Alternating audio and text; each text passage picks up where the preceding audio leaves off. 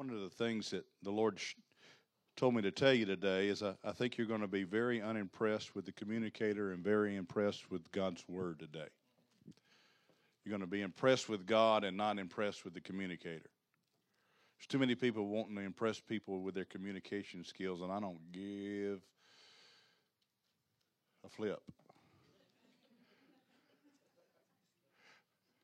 about that.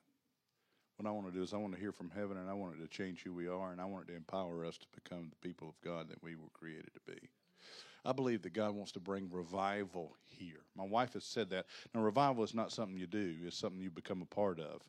It's something that you are supernaturally overtaken by. It's not something you produce. It's not the title of something you do during the week and have services until you bleed. It's the Spirit of God coming upon a body of believers and does something supernatural. And that's what He wants to do. Revival is going to come to our nation and to this church because He's not going to come to a person. He's not going to come to a leader. He's going to come to a body of believers. He doesn't want to anoint a leader. He wants to anoint a church. Amen? Did y'all hear that? He wants to anoint us to carry out the work of the ministry. So we're going to talk about how to do that today. If you've got your Bibles, open with me to Acts chapter 2. And then you can read that. Sometimes I'll get to it and sometimes I don't. You definitely, in the second service, get the extended version of Eastside Church. If you don't like long services, then we offer one at 9 o'clock.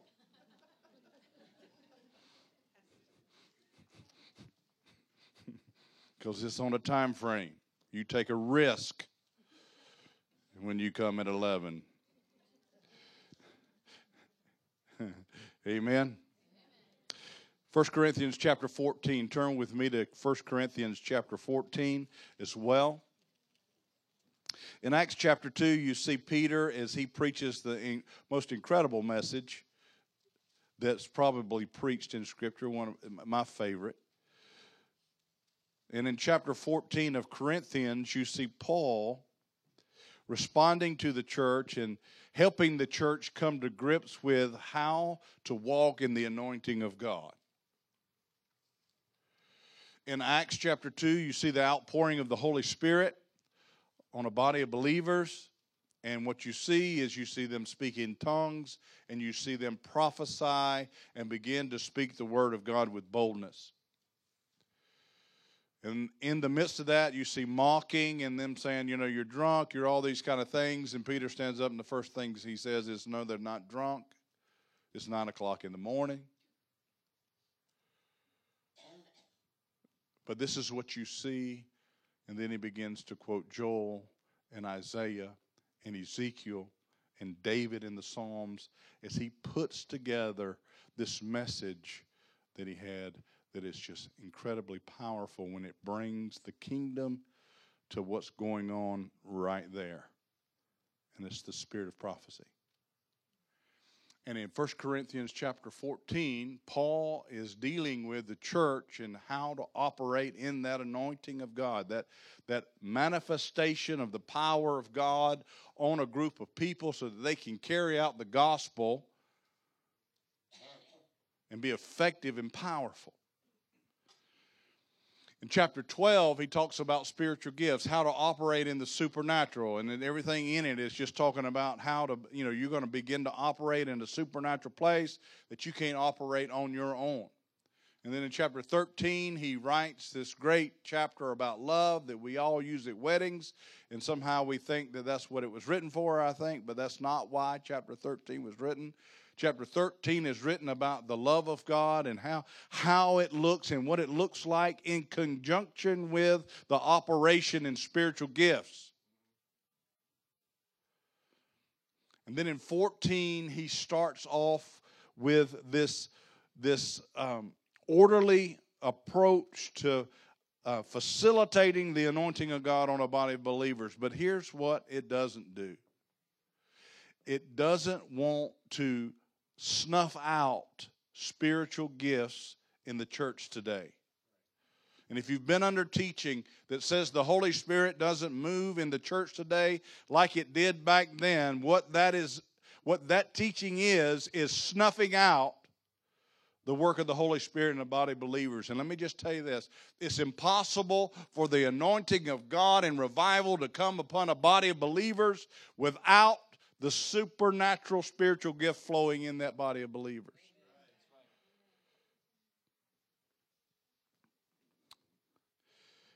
And so he starts verse 14, or chapter 14, verse 1 with this. Pursue love, which is the ending of 13, after he has talked about all the spiritual gifts. And he says, pursue love and desire spiritual gifts. That word desire in the Greek means to have this passion for, to have this incredible unction to operate in, to value it more than you value anything else. More than your favorite TV show, more than your favorite meal, more than your favorite anything. Desire, have a passion for, want, thirst for spiritual gifts. Especially that you prophesy. I love that passage of Scripture. Especially that you prophesy. Prophecy is vital for the kingdom of heaven to be advanced. Without the gift of prophecy, the kingdom of God cannot and will not be advanced. There's a spirit of prophecy that comes upon a body of believers that moves hell like nothing else has the power to move hell. It shoves it back. At the end of that chapter, he starts that first verse with desire spiritual gifts, especially that you prophesy. And then in verse 39, as he's ending that chapter of Scripture and that idea, that thought, he says this, therefore, he repeats himself, brethren, brothers and sisters, desire earnestly, again with that same definition, to prophesy. And do not forbid speaking in tongues. If you've ever been a part of an organization that forbids that in a congregation of believers, they're in blatant disobedience to Scripture. And they are falling into a place where they are hindering and hampering the ability for Jesus Christ to bring revival to a church.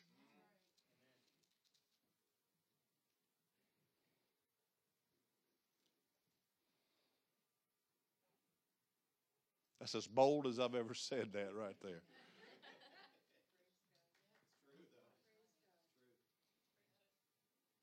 So,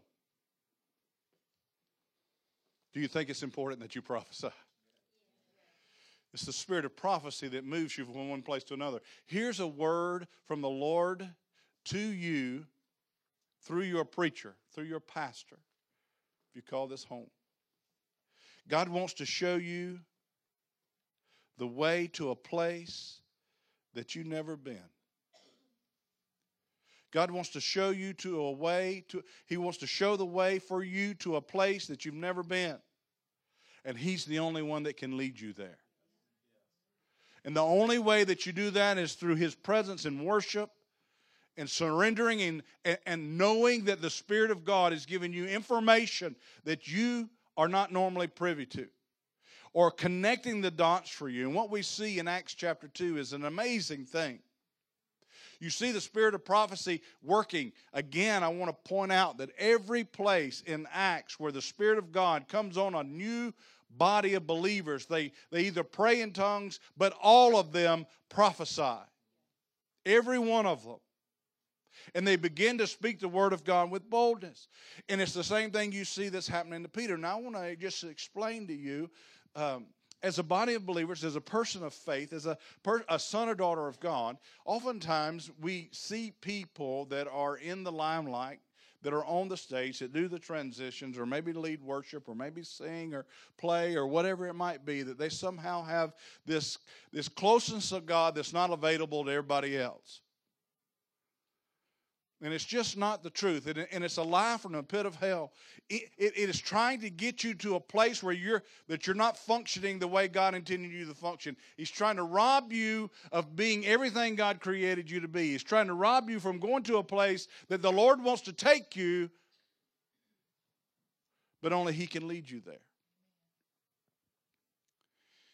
In the Gospels, there's such a beautiful description of the disciples walking with Jesus and how they're confused and they just don't get it. I mean, He tells them over and over and over and over again different things about the kingdom of God and who He is and who His Father is, and on and on and on and on, and they just don't, it doesn't click. At one point in chapter 14 in John, He's talking to the disciples and He said, where I'm going, you can't go. Where I'm going, you can't go. And they go, well, why can't we go, Jesus? Wherever you go, I'm going to go. No, you can't go there. And then he talks to them a little bit more, and they just don't get it. And Philip looks at him and goes, well, Jesus, show us the Father. I'd really love to see the Father. And Jesus says, Philip, I've been with you all this time, and you still just don't get it. If you see me, you've seen the Father. You see what I'm saying? They were in a place they just didn't get it. Look at Paul. Paul was in a place where he was zealous for God against the work of God. Let me repeat that one more time. He defined himself as being zealous for God when he was actually working against the works of God. And then he had this experience with Jesus where Jesus hit him with the light, and that's where he lost his eyesight. But he had this encounter with Christ, and it changed everything about what he saw in Scripture. And it began to put him in a place where he began to see things in a totally different light. So much so that he was able to cross-reference in the New Testament so many different things in the Old Testament where he wrote the majority of the New Testament. But he had to have this encounter with God. And when he did have that encounter, the Holy Spirit came upon him and he spoke with tongues. He said about himself, I'm glad I pray more in tongues than everybody. But he prophesied. He brought the word of the Lord. And what happened with Peter is he got revelation. Now what happens, and what happened with Peter, and what happened, this is why I want you to hear this, is because this is what God wants for you. He wants to take you to a place that you've never been in Him. And the only way you're going to get there is if you open yourself up to the things of God and the things of the Spirit and allow Him to take you there. That's why He says, do not forbid. That's why He said, don't forbid. Because if you begin to stiff-arm God, what you're going to find is that He doesn't move. And I'll point that out here in just a minute. So what you see with Peter, he gets baptized in the Holy Spirit, and he begins to pray in the Spirit. And then he begins to proclaim and prophesy the word of God with boldness. And then the people rise up, and some of them say, what's going on here? Others start mocking and making fun of them, which they do about those two issues today. In the church, they make fun of it. And they mock it. They're still doing it. But Peter stands up, and what he does is he begins to quote Isaiah, Ezekiel, the prophet David from the Psalms, cross-reference Joel, and everything that Joel wrote about, and everything Isaiah wrote about, and everything Ezekiel wrote about, and everything King David wrote about. And he says, this right here, what they wrote about, this right here, that's what you see and hear. He was able to take the Word of God and see its content and bring it to a place where it could move with power into his current situation. That's the spirit of prophecy. And God wants to do that in your life. And I really want you to see that. And so this week, I'm thinking about this and I'm praying about this message, and I get this call on the telephone. And Kristen Love calls me. And she says, Pastor, last night the Lord woke me up in the middle of the night. And he told me to go to Isaiah 48, and I went to Isaiah 48 and I read that. And then he told me to go to Exodus, and I went there, and then he showed me this, and he put these two scriptures together, and this is what he said about those scriptures, and that what it means to me, and it's making me check everything in my life. And I don't want to steal her limelight because she's going to come and talk, but this is what she said. Why haven't you taught me this?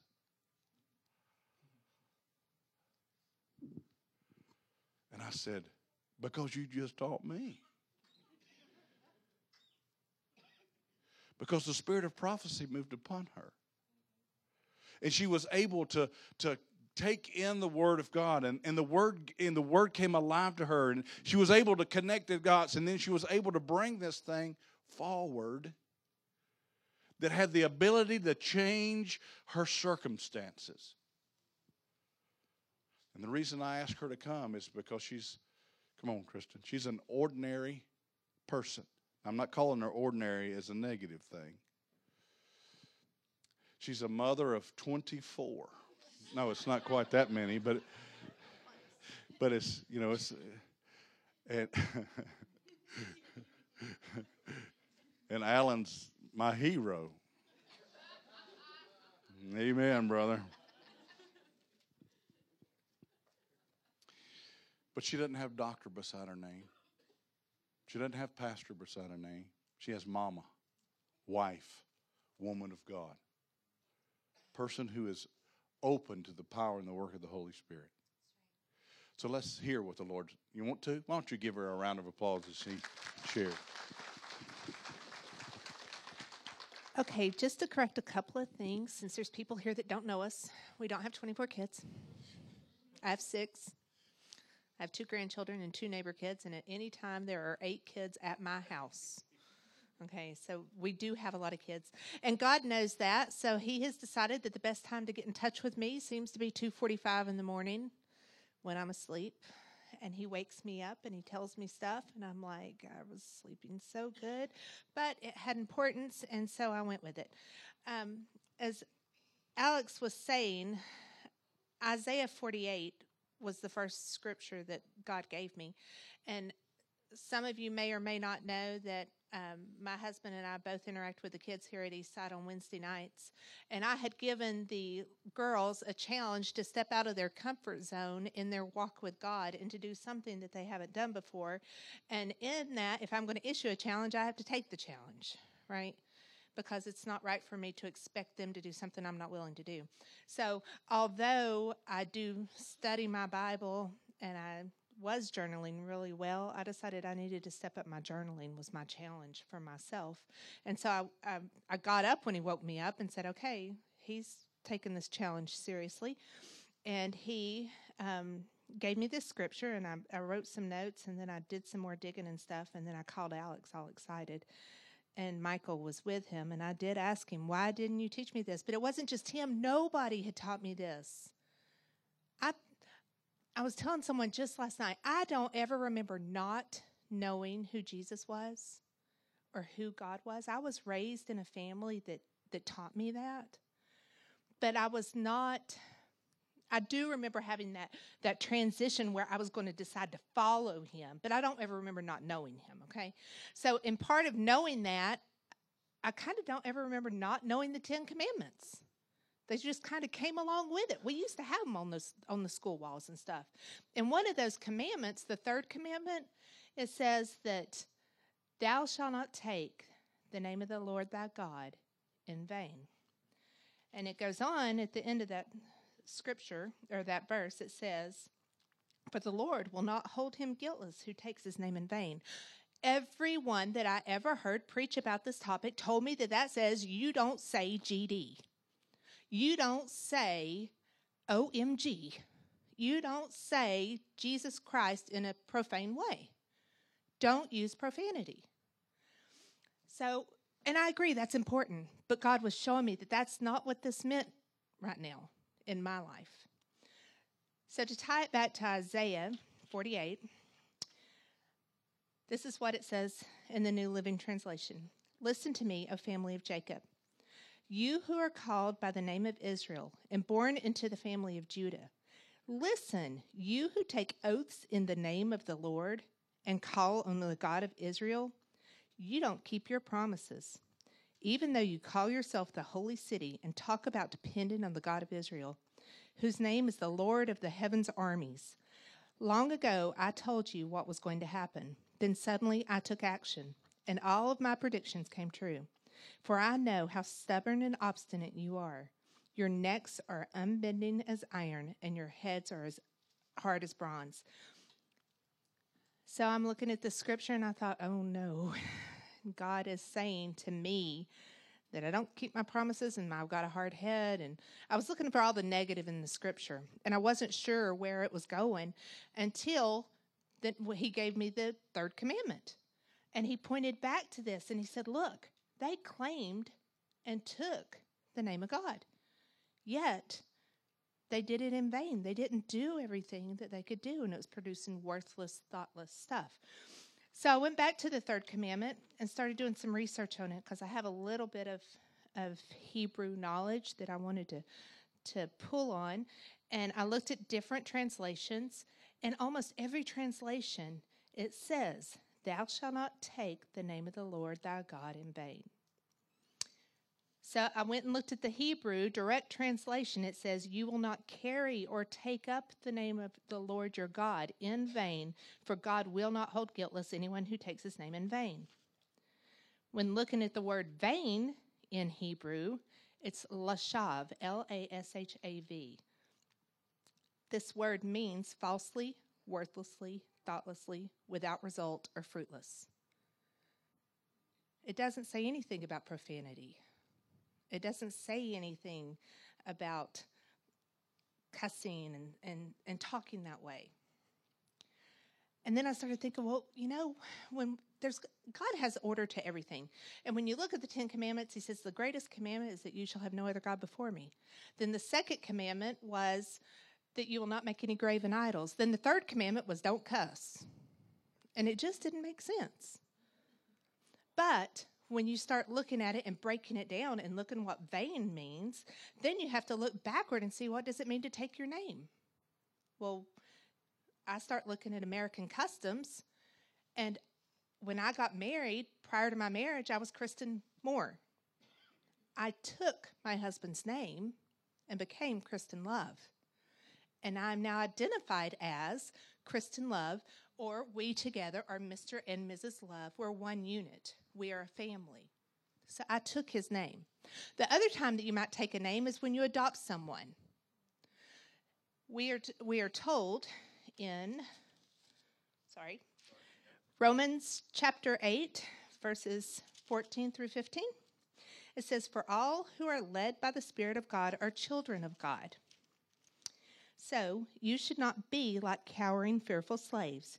You should behave instead like God's very own children, adopted into his family, calling him Father, dear Father. For his Holy Spirit speaks to us deep in our hearts and tells us what we are God's children. And since we are his children, we will share his treasures. For everything God gives to his Son Christ is ours too. But if we do not share in his glory, we must also share in for us to share in his glory, we must also share in his sufferings. So he's telling us we've been adopted, and when we say that we're a Christian, we've taken his name. We married into the family of God. So now if we put all this together, it says, thou shalt not marry or be adopted into the family of God worthlessly, thoughtlessly, falsely, or fruitlessly. But if you look at the opposite and see then what we should be doing, we should be doing it in value, with thought and a purpose, with result, effectively and positively.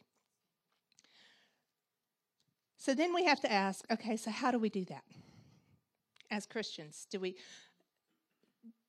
just say I believe, so I'm a Christian, I'm good.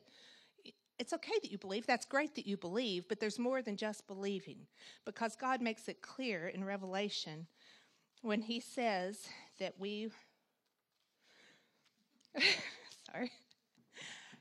I know all the things you do, Thank you. I know all the things that you do, that you are neither hot nor cold. I wish that you were one or the other. But since you are like lukewarm water, neither hot nor cold, I will spit you out of my mouth. He doesn't want us to do it half-heartedly. That's not the intention of being a Christian. Also in Peter, we say that it would have been, the scriptures say in the New International Version, it would have been better for them not to have known the way to righteousness than to have known it and then turn their backs on the sacred command that he passes on to them. But what we do know, in order for us to produce fruit, that there is a way for us to do it. And we're supposed to do that according to what Matthew says, where the disciples are sitting with Jesus and they talk to him and they say to him, "Teacher, which is the great commandment? Which is the greatest commandment in the law?" And he said to them, "You shall love the Lord your God with all of your heart, all of your soul, and all of your mind." And when Pastor Alex earlier referenced in John 14, in verse 15, it says, "If you love me, obey my commandments." That's what I got.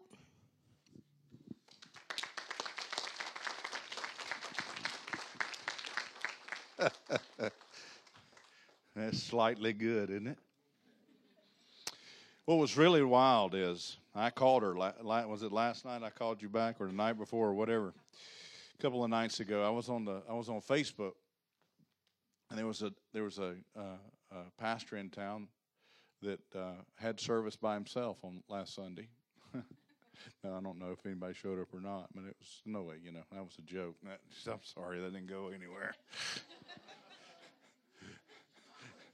I mean, they never panned on the audience. I know that. But he preached. Anyway, he preached on don't take the Lord your God in vain, the name of the Lord your God in vain. And this is what he said. I've got had all this message ready this morning, and I'm nervous to preach this because the Lord woke me up in the middle of the night. And he said, preach on don't take the Lord. And so I called her up and said, wait. I said, all right, now listen. Did you watch anything on Facebook? Did you have any influence? No. Absolutely not. And that validated the word of the Lord. And let me just tell you this. Her version was better. Now, the reason I'm saying that is not comparing, but he had doctor in front of his name, and she doesn't. God is not a respecter of persons. He wants to take, if you feel like you're not very smart, that qualifies you in God's world. You're a perfect candidate to be what the Lord wants. It's the spirit of prophecy. It happens today. It happens to you. It happens to me. But that's how you move from one place to another. Listen to what the Lord's word said. It says, without vision, God's people will perish. And that word in the Hebrew means without prophetic vision. Without being able to see into the Spirit what God's will and God's plan for your life in a certain circumstance is. And here's the truth about our condition in America. People have no idea the difference between the works of Satan and the works of God. We are so blinded and so unaware of the spirit of prophecy that we can't even tell the difference between the two.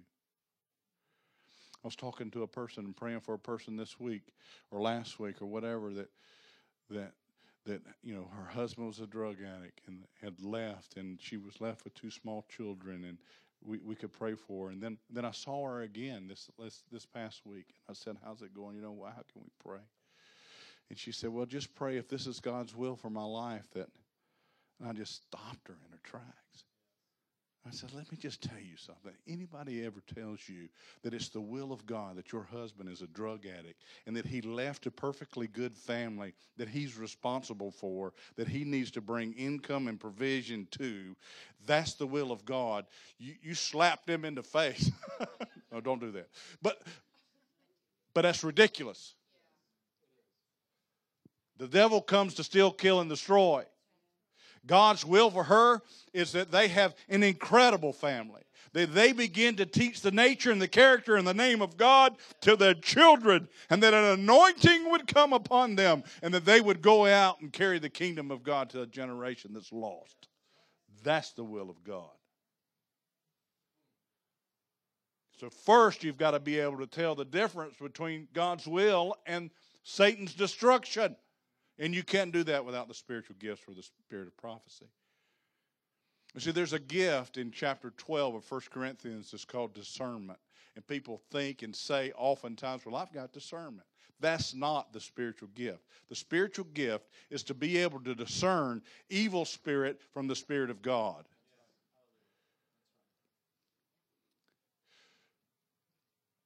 So now, with that in mind, I want you to hold that over here with your left hand. And I'm going to go over here with your right hand, okay? And then we're going to touch those two. In Isaiah chapter 48, this is what goes on. This is the ACB version, Alex C. Barefoot version of Isaiah chapter 48, okay? This is what's going on. God comes to the church, the people who say they're saved, the people of God, and he says to them this: I took time enough to show you way in advance what I was going to do.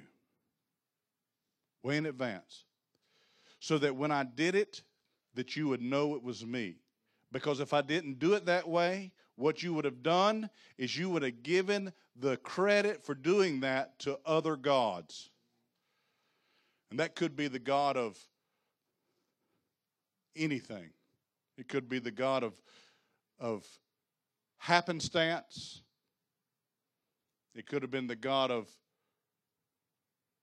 just that's just the way it is, or you could have gave it to whatever force you felt like had some kind of influence. Maybe somebody gave you a check, or maybe something.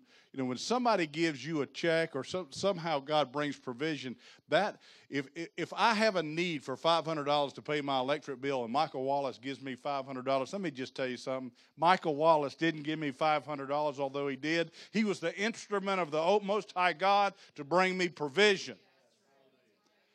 The source is the Lord. So we could give credit to where credit wasn't due. We wouldn't acknowledge that God was the one who did it, in other words. That the source is God. He said, I showed you all that so that you would know when I did it that it could only be me. And then he says, now what I'm about to do, I'm not going to show you. I'm not going to show you what I'm about to do, because if I show you what I'm about to do and it actually happens, then you're going to take credit for it yourself. You're going to think you did it. Those are two examples of what we do. We give the wrong credit to the wrong person, or we take credit for it ourselves. And God says this about that: I'm not sharing my glory with anybody. Jeremiah 48. I'm the one who wants to get the glory. Now, he doesn't do that selfishly. He wants to do that so that everybody around you will find their source and their needs being met by the King of Kings and the Lord of Lords. And this is what he says about himself: I'm the one who holds the stars and the planets into place. I'm the one who does all this kind of thing. What other God even claims to do that? None of your gods claim to do that.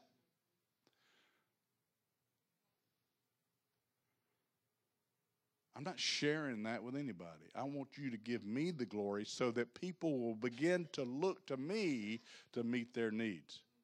And let me just tell you this. He says about you and me that the reason he has to do that is because we're so stubborn and hard-headed and we resist God.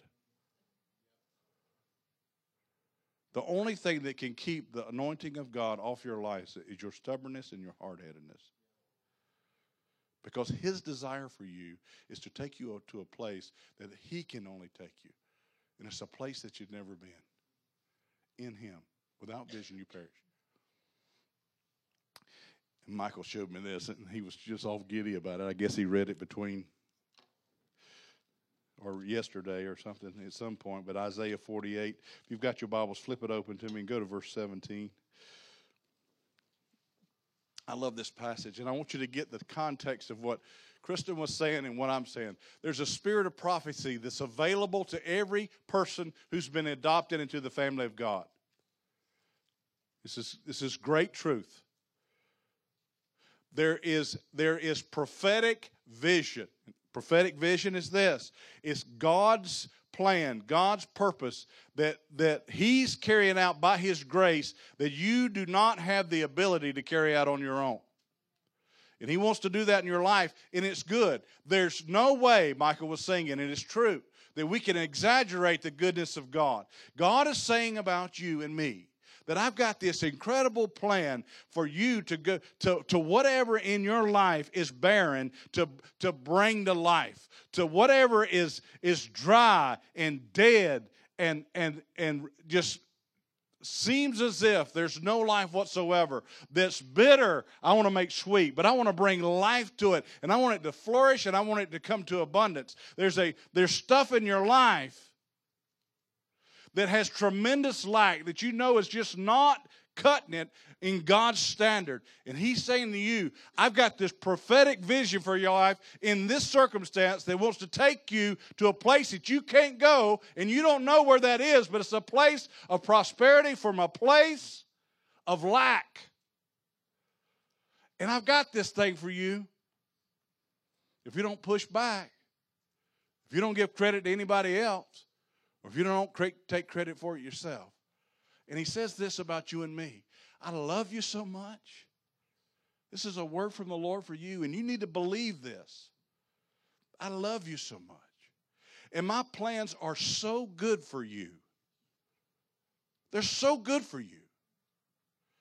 But even when you're hard-headed, and even when you give it to somebody else, and even when you take my name in vain, in other words, even when you don't believe that I can do what I do in your life, even when I hold the stars together and you don't believe I can move on you, even when you take my name in vain, even when you don't receive everything that I have to offer you, I'm going to withhold my anger from you.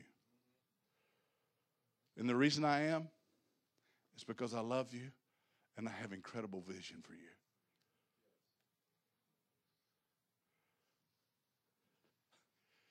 And He says that to the church right here in verse 17 in Isaiah. He says, thus saith the Lord,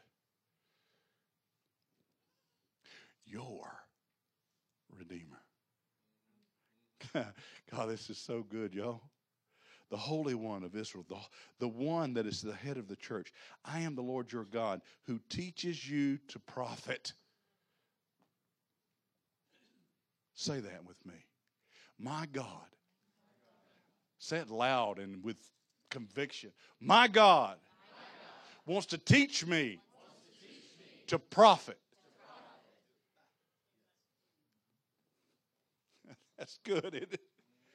And I can only get there.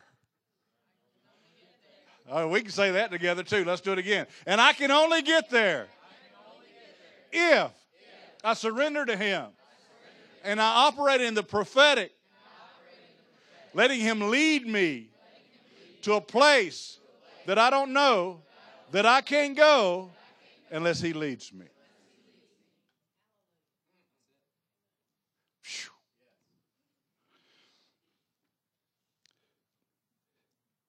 I'm the Lord your God who teaches you to profit, who leads you by the way you should go.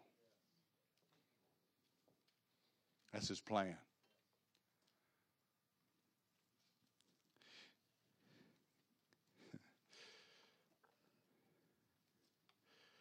So the word comes alive and we're able to apply it to our personal circumstance. And we begin to take on His nature and His name.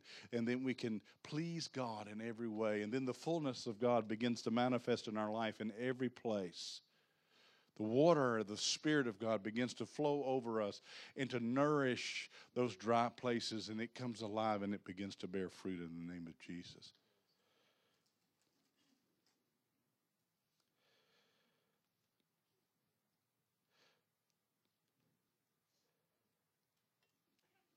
I got a word of caution. You can come, Michael. I got a word of caution. Some of us, and there's a tendency in Christendom.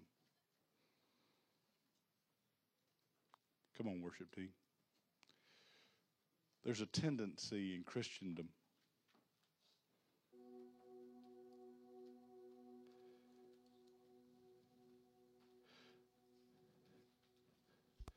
I want you to hear me. Listen to this. This is profound. We make an idol out of our brokenness or our broken places. How do we do that? Well, we take the Lord's name in vain. We don't believe that God can do anything about our broken places. So we make this idol. And that broken place may come from a place that's the way it's always been. That's the way I've always been when it doesn't look like the Lord.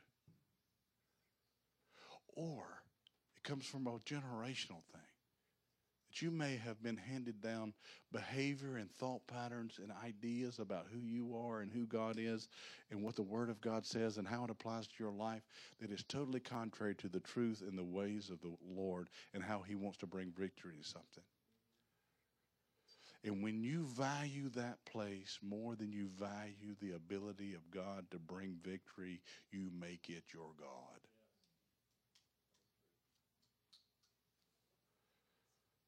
Did you hear that? And God's saying, don't take my name in vain. I came to do it for you. Everything that I gave to Jesus, I'm giving to you. You're adopted. Your sons and daughters. It's yours. Pursue me.